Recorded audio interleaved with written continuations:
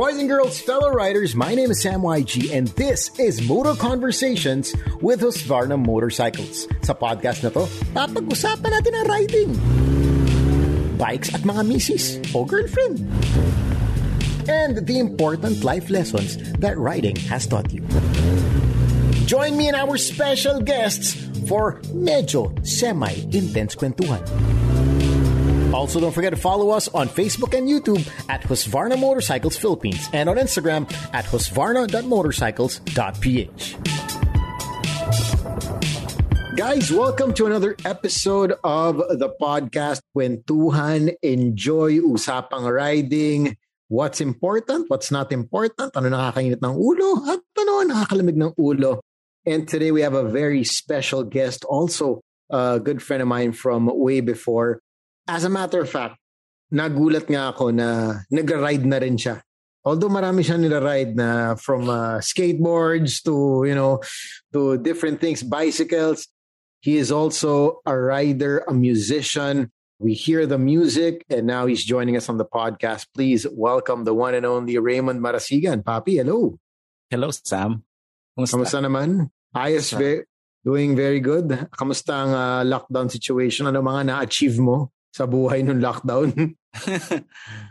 Madami. Parang spent the time trying to learn things that I've always wanted to, check out.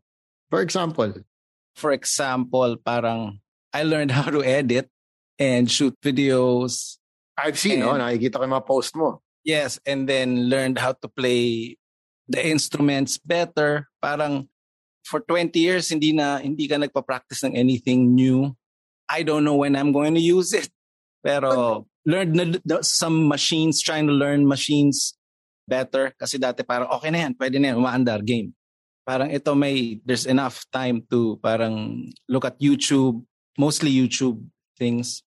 So I was going to get to that. How do you, like for such a iconic musician like you, nandiyan pa yung drive to improve, to do something new. Saan ka natututo? YouTube. And friends, pag may nakita ka online, parang, Hoy, paano mo ginawa yun? Paturo nga. Parang, today may nakita ako si Paul Yap of UDD, who plays bass for UDD. May nilagay siyang filter dun sa video na yun ng drum machine. Una ko nakita is the drum machine. Ganda nung bago niyang toy. And then yung next message ko siya, anong nilagay mong filter? Parang destroy yung ano. Kasi hindi ko alam yan eh. Hindi ko naman inabutan yung ganyang technology. So, sabi niya, app lang yan. So sined niya yung link. Parang ganun kasimple. Nothing major. Let's talk about you and riding. I think, this is my impression, na medyo relatively new ka to riding. But I may be mistaken because I started seeing your posts lately lang na, yun nga, you got a motorcycle, you've been riding. But when did this whole motorcycle riding start for you? Hobby? Nabudol lang ako. Ni? Sabihin mo na, laglag mo yung pangalan. Si Zach, of course. Si Zach. Si Zach and si Mike Dizon, who both love riding and motorcycles. Si Mike Dizon, my drummer, loves anything with wheels. Okay. Parang ikaw. Two-wheel guy o four-wheel? Lahat, pero mostly two wheels. May collection siya ng bicycles and motorcycles over the years. Yung ganun. Mm-hmm. Mahilig siya kahit ano. Parang from scooters to big bikes to he just tried dirt bikes. Tapos parang first ride niya palang magaling na siya. Yung parang ganun. I'm inborn talent. Ganun. Mahilig talaga siya. He used to race BMX and then downhill mountain biking mga 15 years ago as a pro. Parang pinahinto lang namin, pinapili namin parang, do you want to play drums? Tuloy mo yung ano mo. Oo, kasi ang problema dun sa adventure life na aksidente sila eh. Of course. May dadating siya sa gig, isang leg niya lang yung ayos eh, nakakast yung isa eh, di ba? Parang, anong gagawin natin, di ba? So, pumili naman siya, pero medyo wild pa rin siya mag-ride. Until now. Actually, may bago siyang crash a few months ago. Wow, kahit ng lockdown, nag-crash pa rin. Nag-crash pa rin kasi pag nakakita siya ng pababa, binabanata niya na parang 20 years old pa lang siya. Alam mo? Mahilig sa parang push niya yung limit. Oo, on a bike ka, pero I'm sure you know him. He's the mellowest guy ever. Parang malumani magsalita, malumani maglakad, groovy mag-drums, pero on two wheels. Doon yung release niya. Oo, parang kausap mo pa lang, tapos mamaya nandun na. First bike.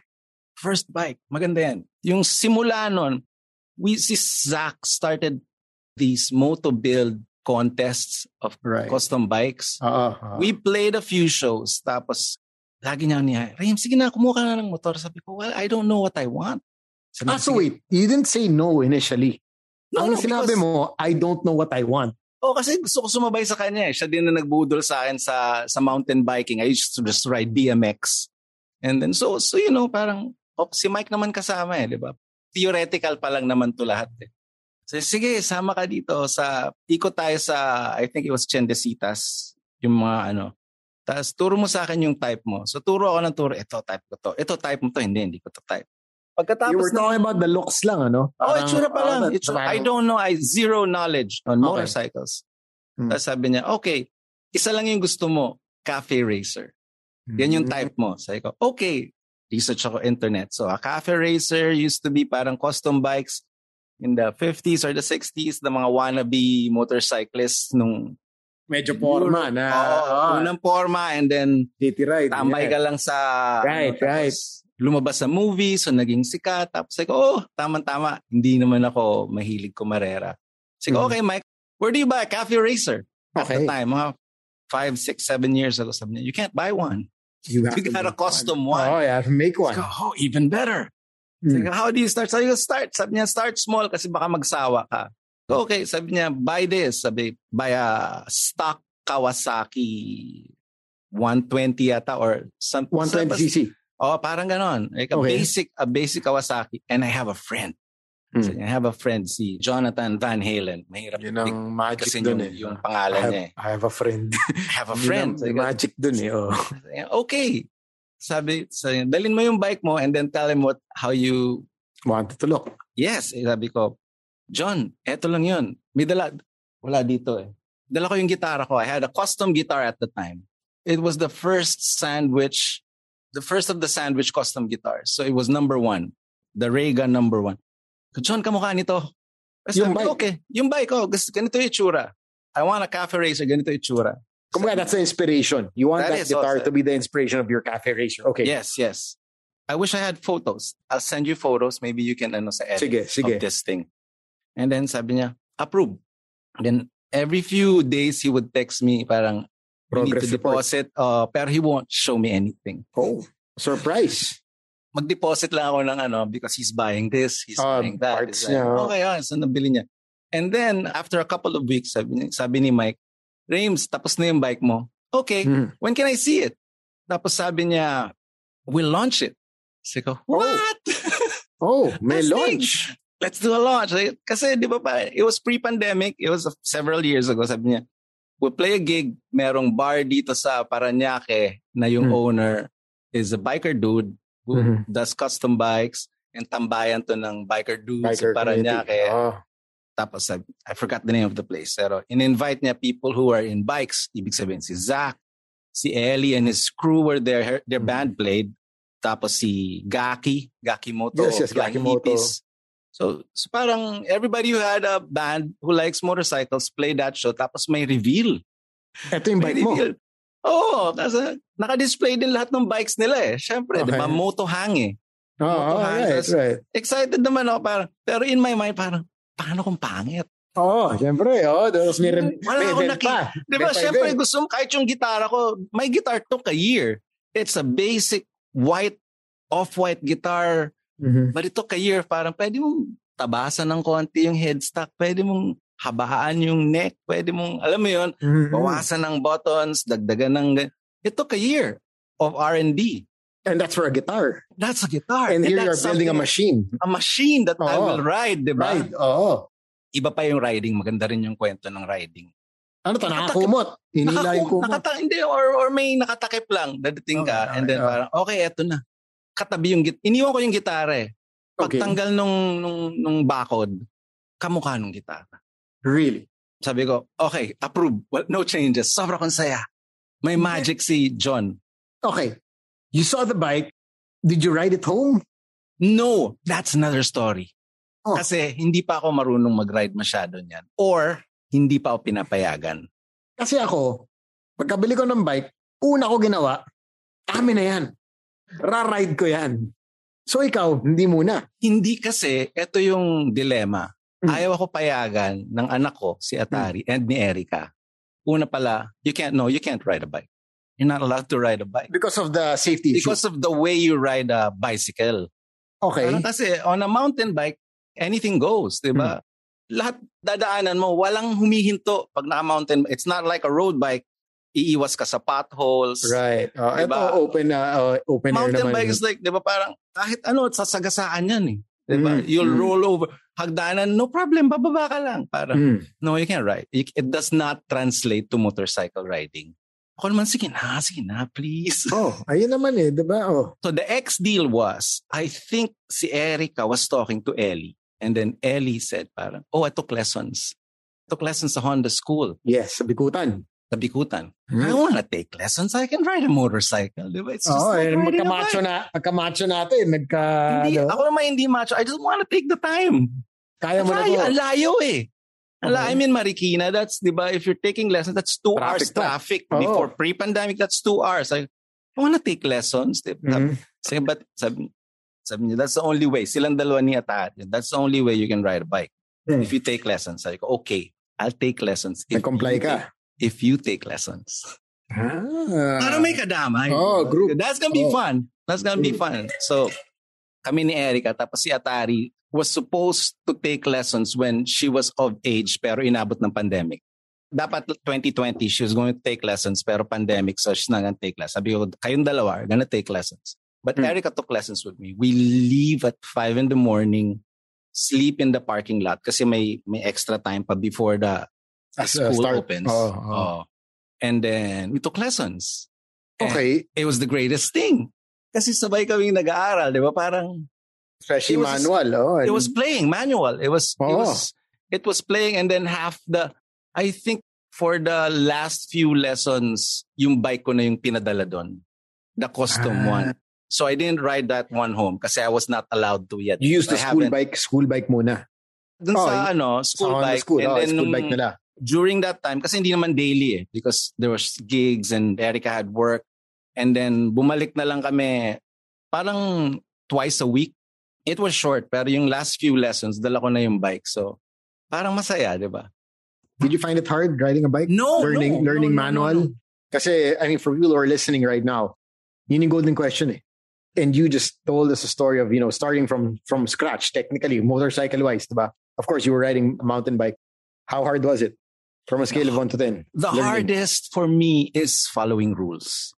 Because there are no rules sa bicycle.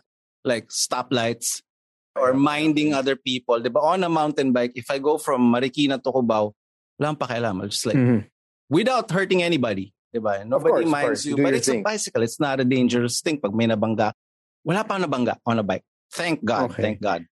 Kasi tsaka yung speed naman, kontrolado mo kasi you can only go so fast on a bicycle, diba? So the speed is another thing that I still have to get used to this day on a motorcycle. But sa school, lagi ako naro-wrong grade kasi hindi ako nagsenyas nung lumiko. Or hindi ako tumingin. Okay. You gotta look right, look left. Pag may tumawid na konti, huwag kang aandar.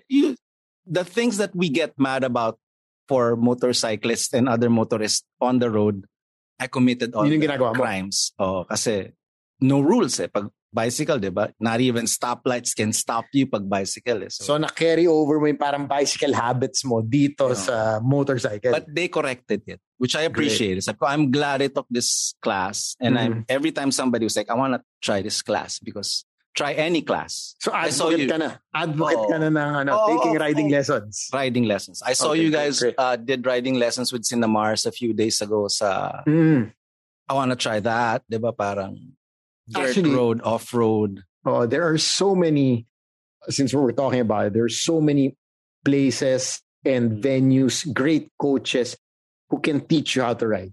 If you're looking at your first-time rider, sabi nga ni Rames, iba rin yung dirt. I took my fiancée Ciesa, I took her on to learn as well para mag-gets niya yung kasi lagi siyang, hindi ko mag-gets. Ano ba yung what's with motorcycles? Sabi ko, sige, I'll enroll you in a class so you'd understand, what we're talking about. Of course, you mentioned Honda Riding School is there. Slick Rick, my radio partner took Honda riding school also, had a lot of great things to say about it. So that's another option. The list goes on and on. Saan kayo nag-ride nung off-road? Saan yan? Dito ba sa East? Yes. Yes, Sa yes. East, That's a popular one. Yeah, Kemel. Yeah, there are two in the East. There's KRB and Kemel Aquino. Dalawa yung dyan. There's also one, I think, in Taytay. There are a lot of great coaches, and dirt is also different from road. But what's important is yung motorcycle skills, handling the manual, because iba rin yung transmission na manual and automatic or a scooter for a lot of riders out there. Let's go back to the kwento. Here you are, done with your riding school. I'm sure you got your certificate and whatnot. Yes. Kamusta? Ano yung unang ginawa mo pagkatapos nun?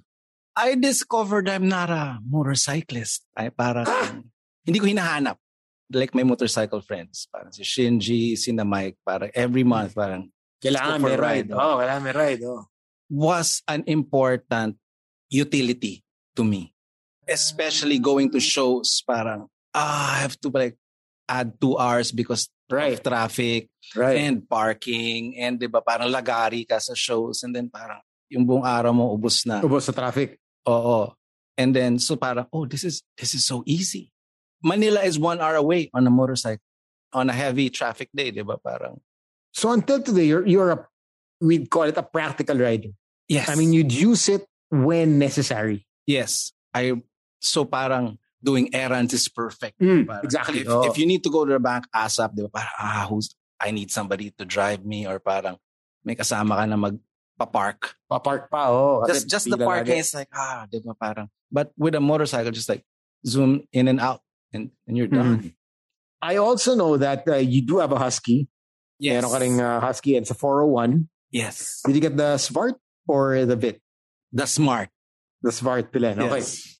Your thoughts when you got that bike? So is this your second bike? Tama ba? It's my third. Third na. Teka, rewind tayo konti. Ano yung second? So the second bike is actually from Zach.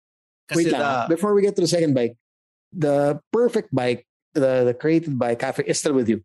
It's now with my brother because I don't need a lot of bikes. So my brother has it. So I cannot let it go. I can't let it go because it's so special, because it's my guitar. Right, exactly. When I see it, I still want to see it, but I don't ride as much, and it's the pandemic, di ba, parang masira.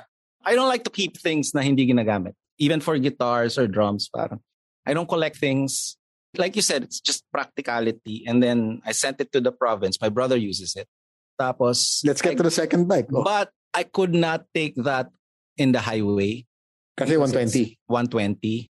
So I got one from Zach. I think it was a 300 or something. So it was a bigger bike that he customed himself. So parang I like it. It looks like one of my guitars without even doing anything, diba? Parang it just happened to look like, no.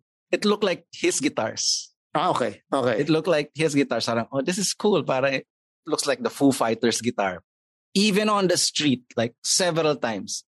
Sir Sak, ginaganon ako. I didn't know the bike was popular because I think it was his first custom. Okay. Because Zach's big in the custom business, and in a couple of rides, parang people insisted without the helmet that I'm Zach, which I can see the similarity, like both drummers and diba, Pinoy and riding jacket. I have to be Zach. I can't be me. And then they'll take a picture, and then later on they'll realize it's not Zach. But parang, no, hindi ako si Zach. Tapos din tumatawa na sina Mike, sina Shindy. Sir Zach! Siyempre, sartalo ka, di ba? Parang, because of the bike, that's Zach's bike. Nadikit na sa kanya. Kasi customer niya. That's his bike. Right. Di ba? So that's yun yung na bike. But my problem with that bigger bike was the heat of the engine. All right. Yun naman, I can't bring it naman sa traffic. Masyado mainit. Sobrang init. Even for errands, di ba? Parang init nito. Di ba? Huminto ka ng like a 60-second stoplight. Init. Di ba? Parang sauna. Scrambled eggs na tinatawag. Oo, yun na yung bike mo scrambled. Hindi scrambler. Scrambled eggs. But I think that one looked like a scrambler, but it was, scrambled eggs yung nangyari. Still with you? No. Wala na rin. Sakto. Nung dumating yung Husky, oh my God, this is the best. It's as wily in traffic as the small bike, but it can go long distances with no problem. And best of all, walang init. True. And I asked her, what's happening? What's different? I mean, apparently there's a cooling system that's happening. So parang, okay, I appreciate that so much. So yung tech, medyo na mapasok ko yung tech side ngayon. Whatever that is my favorite function of the bike. Have you discovered the power shifting? Yes, the smart shifting? Hindi ko kasundo. Talaga hindi ko Maybe you can tell me why. Well, maybe when do you use it? No, some people kasi sanay talaga it's muscle instinct, 'di ba? Okay, you shift ka, magka-clutch ka. Now with that smart shifter, the power shifter, you don't need to press the clutch. So you rev, then just shift up, rev, shift up without kasi once you go on the super long rides, say mag-Baguio ka na ganyan, you do your Sagadas, you go through the Quezon Loop. Ang nakakangawid dyan minsan yung left hand mo, kaka-clutch. Okay. So with this, it actually makes it so much easier. It's like you're playing a video game. Because the only few times I used it, nag-choke yung makina or it's like, something wrong. I'm doing something wrong. Kailangan mo lang makuha yung flow niya. May flow siya. Tama ka, dapat siguro longer rides na ma-practice mo. Then you'll get to enjoy it and it will be next ride, promise, I'll try it. Kasi hanap mo yung sweet spot. Hanap mo yung sweet spot ng shifting niya. Okay. Meron pa ring sweet spot. I can't just change whenever I want. Well, pwede naman, pero mas swabe yung to avoid that jerk you're talking about. Yun na nga parang gusto ko yung manual kasi swabe and pag yung isa parang I'll look for that sweet spot. Kasi templado mo pag manual, templado mo diba? So it really depends on you. Okay, let's talk about accessories. When did you get your Smart? Last year. Last year? Yes. Anong una mong ginawa? O may ginawa ka na ba? Wala. Stock until today? I think I'm a stock person. Even my guitar, walang pinapalitan unless something breaks. So the only thing that connects to it is a GoPro holder. Parang, and I still haven't found the best one yet. I mean the holder. Because I use the one from my bicycles and it's not the same fit to the motorcycle. Hindi siya eksaktong so I gotta find, and somebody told me to check out the Moto Wolf. Ayun. Actually, for stuff like that, you can even just go. I got some accessories for my Husky sa Lazada. Okay, Lazada. Minsan you'd find different stuff there. Saan mo pinakamalayo na nadala? Is that the only bike you have now or meron ka pang? Yes, it's the only one. The one and only. I sold the Zach's bike to some parang my to friend posted it online. I did not even say goodbye. Yun yung malungkot. I didn't even say goodbye. Parang nabili agad. Parang hindi ko na nakita kasi dumating yung person to try it out. Inuwi na niya. Ganun ako bumili. Pag gusto ko, uwi na natin to. Pero I've never sold a motorcycle. So hindi ko alam yung sistema. Like, maybe it'll take a few days. Yung pala, it's the Sersac bike. So parang may premium yun. So ayun, I didn't even get to say goodbye to that bike. Anyway, the farthest is Kaliraya. Malayo-layo na rin yun. Malayo-layo na rin yun. Minsan nabubudol ako ni na Mike Dizon because they ride every couple of months. They ride out. Si Mike, si Shinji. The guitar player who plays for Ultra Combo, si Paolo Agudelo, is a avid motorcycle. Tapos, Kuya, ride tayo. Kuya, sige, next month na lang or whatever pag walang sked. But is this your longest ride to date? I think so, yeah. Mahaba ang Kaliraya. Medyo malayo-layo yun. Kamusta experience? Solid naman. I mean, I think pag group rides, ang question is the group. Pag okay yung group, okay naman. Kung naghahatawan o may mga group alam naman nila na chill. Relax lang yung mga groupmates ko. Hindi rin ako. Sabi ko, hindi ako hataw. Hindi tama eh. We're just here to enjoy the... Even on bicycles, parang when I was younger, di ba, parang, I want to go downhill as fast as I can. But now, parang hindi na eh. Parang, just want to relax. Enjoy. Enjoy na. I'm out of my comfort zone na as is on a motorcycle. It's not my comfort zone. When I ride a bicycle or play the drums, I don't have to think. But pag motorcycles, I have to remember signal here. Mind yung mga kasama mo, yung nasa unahan mo, yung nasa likod mo, the comm, people talking in the comm, what the instructions are, di ba? Parang ganun. Let's talk about, since napag-usapan, we touched on it already, pet peeves. Pet peeves ng motorcycle riders. Even if you're in a car or you're riding your bicycle or whatnot, Ano ang dalawang or 2 or 3 things na ayaw mong ginagawa ng mga nagmomotor? Inconsiderate people. Yun lang. It's like, for anything naman parang sila lang yung nandun, di ba? Parang, okay. Come on, man. Be considerate. Pero hindi, I don't have road rage or at least sa motorcycle, wala. Parang just inconsiderate people lang. Yun lang. Nothing major. Kunwari, nasa zigzag tapos wild riding, parang, come on, man. There's a place for that. Ginagawang circuit. Oo, ginagawang circuit and then kasalubong mo and then, di ba, parang, hindi ko naman siya papagalitan pero, di ba, parang, oh my God, di ba, parang. What are you doing? Marilaki minsan, notorious for that. And I'm very near Marilake. So yun yung common destination ng pag niyaya ako ng friends. Okay, Marilake, let's have breakfast. Breakfast, coffee, diba? Balik. Meron ka bang dream ride, dream destination na, one day I wanna ride to this place? Of course, sa ibang bansa. I always ride bicycles or skateboard sa ibang bansa, but never a motorcycle. Is there any particular country na, you wanna experience? Wala naman, pero masarap yun di ba, na parang bumiyahe ka for whatever, for vacation or gig.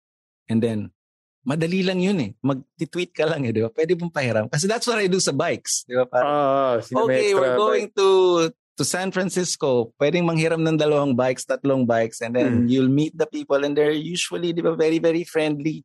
Everybody has extra bikes all the time. Di ba? Parang, True. So, parang yun ang ko. Without having to rent. Diba? Sometimes we rent pag wala kang kakilala.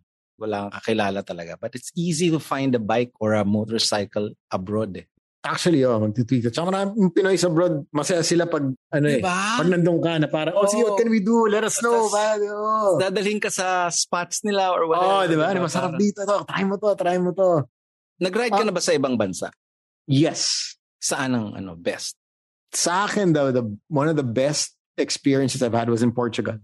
Kasi it was a whole day ride na by the ocean, halos buong road. So that was, I think, one of my best riding experiences abroad. Locally, I think, and I'd still say this na, every rider at one point in their lives, you have to experience going up to Sagada. Okay. You have to experience it. Ano lang siya, hindi siya test ng riding skill Test siya ng, actually skill pero test din siya ng willpower. Okay. Kasi, is it technical? Very technical. It's a very technical. Technical in what sense? It's just a lot of twisties, a lot of very sharp twisties na yung twisty tas bigla may packet pang ganon. But what makes it interesting is that by the end of the trip, you are just one with your motorcycle. Makikilala mo talaga yung motor mo hanggang saan siya kaya, ano kaya nitong gawin, what are the possibilities. And it's just such a breathtaking sight as well. Now you're going through mountains and mountains, hours and hours of non-stop mountains. Parang mararamdaman mo yung pagod pagdating mo lang sa highway. Pero while you're there, it's like you're in awe na parang, wow, I can't believe, I've been missing out on all of this. And will it make you a better rider? Of course it'll make you a better rider, I think. It'll make you one with your bike. But locally, I think it's definitely one for the books. That's Sagada. Kailangan ma-experience. Wait. In Portugal, ano yung weather? It was sunny, pero malamig pa rin. Yun yung gusto kong ma-experience sunny na malamig, di ba? Kasi dito walang sunny na malamig, sa Sagada lang, di ba? Tsaka labasan ng leather jacket. Dito pag diba? Leather jacket ka, tapos ka diba? Hindi pwede. Doon, leather jacket, naka-layer pa. Sa loob ng leather jacket ka, I think I had 2 more layers of sweats inside kasi it was really cold. Dala mo yung bike mo or did you borrow, rent? It was a demo bike which I borrowed when I was there. I brought my helmet from here, brought my riding jacket, my riding pants, and then doon na ikot. Tapos may guide. So at least, alam mo yun, siya na nagdala kaya ang ganda ng route. Kasi hirap din naman pag solo ka, of course you can Google and whatnot. Okay rin yung may guide kasi, just follow. They'll even, pace you properly. Kasi minsan, syempre, gigil ka humato, makakalimutan mo, you're in another country, mahuli ka pa, diba? I had a friend na, I think, who got caught in Germany. In-email sa kanya yung ticket niya sa Pilipinas, 2,000 euros. 3 months after nung trip niya. Hindi man lang niya alam na nauna na. Nag-email na lang yata na okay. That's a plane ticket. Exactly. So sabit na siya. And he didn't even know about it. He also rented a motorcycle abroad. But yun nga, we're not familiar with the rules abroad. So I would reco that if you can, get a group together, mas mura. Yes, a local, ano. O a local, tapos may mag-guide para, di ba, you don't miss out on the traffic rules in other countries and you get to enjoy the ride kasi may route na. Mhm. Somebody knows where. Hindi ka nang huhula. Oo, sulit yung araw. Hindi ka natitingin sa Waze or anything. Diba? Oo, mismo. So sobrang, I think that was one of my best rides. People that you would look up to when it comes to the motorcycle. And people look up to you in the music scene, and that's a given. But is there somebody you look up to in the motorcycle scene? I really admire what Zach did and is doing to the motorcycle community. True, I have to agree. From the custom bike scene, kasi parang before that, nobody had custom bikes. Now, left and right, everybody has a bike with character. Any bike. Kailangan but also original now, di ba? Oh, from the cheap scooters to the expensive big bikes. And I know Zach has something to do with that because of the Moto builds. And then, di ba, the creativity of the Pinoy, parang, laban to sa yung mga nasa TV, yung mga chopper, Pwede lumaban yung builders natin. True, definitely. We have some great builders dito sa Pilipinas na talagang sobrang talented. From classics, like you said, to scooters, big bikes, lahat. And I've seen Zach from when he started riding on a scooter, on a cheap-ass scooters. Niloloko pa namin. Pag naiwan niya yung scooter niya sa gig, nilalagyan namin ng pizza box. Para mukhang delivery. Para mukha siyang delivery boy. Tawa lang kami ng tawa. And then to eventually like the biggest influencer of motorcycle riding and keeping the scene safe and keeping it healthy and less dangerous. True. I watch his vlogs as well, and we are gonna have him also on the podcast one of these days. Eto na lang, before you wrap this up, I like how you're a practical rider. It's a different side of riding compared sa minsan nakakausap namin na talaga, alam mo, ride every day, long ride, ganyan. You're a practical rider. You took your lessons, which is great. A lot of us, of course, mano-mano, YouTube, diba? YouTube University graduates. Okay rin yun, but if you have a chance to take lessons like Rames, do so. But speaking of lessons, can you give me 2 lessons that riding a motorcycle has taught you after owning 3 bikes? Patience. Because I can be very reckless as a musician and on a bicycle, very, very reckless. Pero hindi pwede sa motor. So it has to be patience and safety. I think that's number 1. Which you can bring anywhere. Parang one of my favorite rides sa Pilipinas was in Siargao. Sa Siargao, wala. It was like a couple of years ago, wala pa masyadong tricycle and jeeps. But how do you go around? You rent a motorcycle. Right. For 3 days. So, salitan kami ni Erica. And if you're safe, and I know she took the riding school, and that's manual, matic naman yung scooter, di ba? Even easier. Oh, so madali, di ba? Parang hindi ka nag-aalala. Parang, because you know how to ride a motorcycle properly. Tsaka life skill siya. I mean, life skill siya. I remember I was also in Bangkok at one point and I had to get around. I also did the same thing. I just rented a motorcycle and, took myself to the venue. And then last week, I got invited to ride Treasure Mountain. Tapos pagdating namin, kasama ko mga slick tires. Hindi off-road. Sabi may konting off-roads like 500 kilometer or 2. Meters. Pero pala, umulan. So sobrang putik. Pag naputikan pala yung daan doon, madulas. Yes, wala na yun. So kembot ka ng kembot na, di ba, parang body. Pero but if you're patient and di ba, parang hindi ka naman lalaglag. Parang even if people are slipping and sliding in front of you, parang yung mga kasalubong mo, parang yung mga local handa na nagtatayo ng bike kasi di naman delikado, pero ayaw mo pa rin sumemplang. Diba? Siyempre, tumbike na tinatawag nila. Tumbike, Patience and balance. And then, siguro kung bata-bata ka nun, di ba, parang ratratin mo na lang para makatapos ka. Di ba? But because, di ba, you gotta keep your balance. Sinuro to sa school, di ba, kung paano mo kikembutin para makadaan ka ng tama, di ba? And choose the line na mas mabato kesa sa mas madulas. Kasi yung nadaanan ng mga kotse sa gilid, kalbo na yun di ba? Right. Anyway, so yun yung my favorite rides so far. Before we wrap this up, your advice to people who are planning to get into riding. The community is growing. I'm sure you know this, di ba? Yung mga dating di nagmomotor, grabe, ang dami ng, friends who you never thought would be riding motorcycles are now decking out their bikes, but your advice to people who are planning to get into motorcycles? Take lessons. It's the greatest thing. Galing. It's take it with a friend because it's more fun and more challenging and madami kang malalaman. And then it's liberating. The open space and yung wala kang seatbelt and Seatbelt. and also wear a helmet. A lot of people don't. Pet peeve ko, yun pala pet peeve ko. If you don't wear a helmet on a motorcycle, di ba para, You're looking for it. Yeah. You're calling. But can I do a shout out? I have a shout out. Sure, of course. I have my uncles, Tito Boy, my mom's youngest brother. When I was in college, he would take me, pag hinatid niya ako sa school, when I spent time in his place with my cousins, pag binalik niya ako sa UP, nakamotor. Okay. Angkas ka? Oo, angkas ako. I was 16, 17. I was like, this is so cool, di ba? Tapos natratin niya yung University Avenue, 100 kilometers per hour, ang iksi-iksi. No? Wala naman sasakyan nung araw. But then parang sabi niya, we should ride together. Okay. Sabi niya. But now he lives in Bacolod and he has this route. Sabi ko, Tito, saan yung ruta mo from Bacolod to Hinigaran, which is their birthplace, my lolo's place in a small town in Negros Occidental, which I used to spend summers in. And may date kami dapat na magmumotor. Kasi I don't even need to bring a bike because he has bikes. He still has bikes and my cousins have bikes. Magbabike kami from Bacolod to Hinigaran. It's not so far, but it's a good ride. Tapos alternate route daw. So hindi yung highway na dinadaan ng bus or jeep.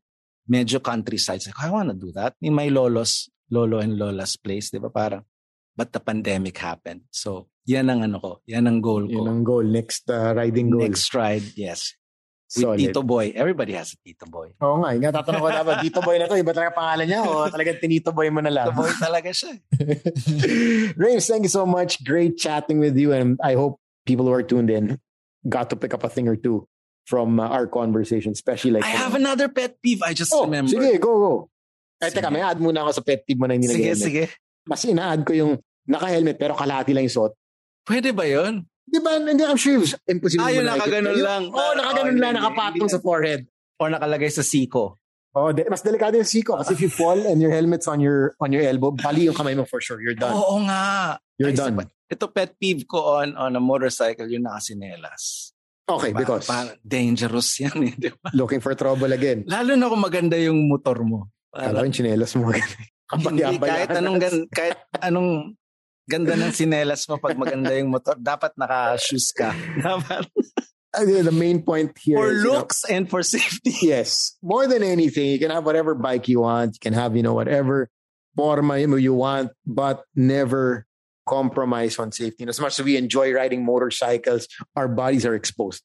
Yun nga, liberating, walang seatbelt. Diyan naman tayo nag-enjoy. But at the end of the day, you have to realize that wala ka ring shell protecting you and your gear will protect you.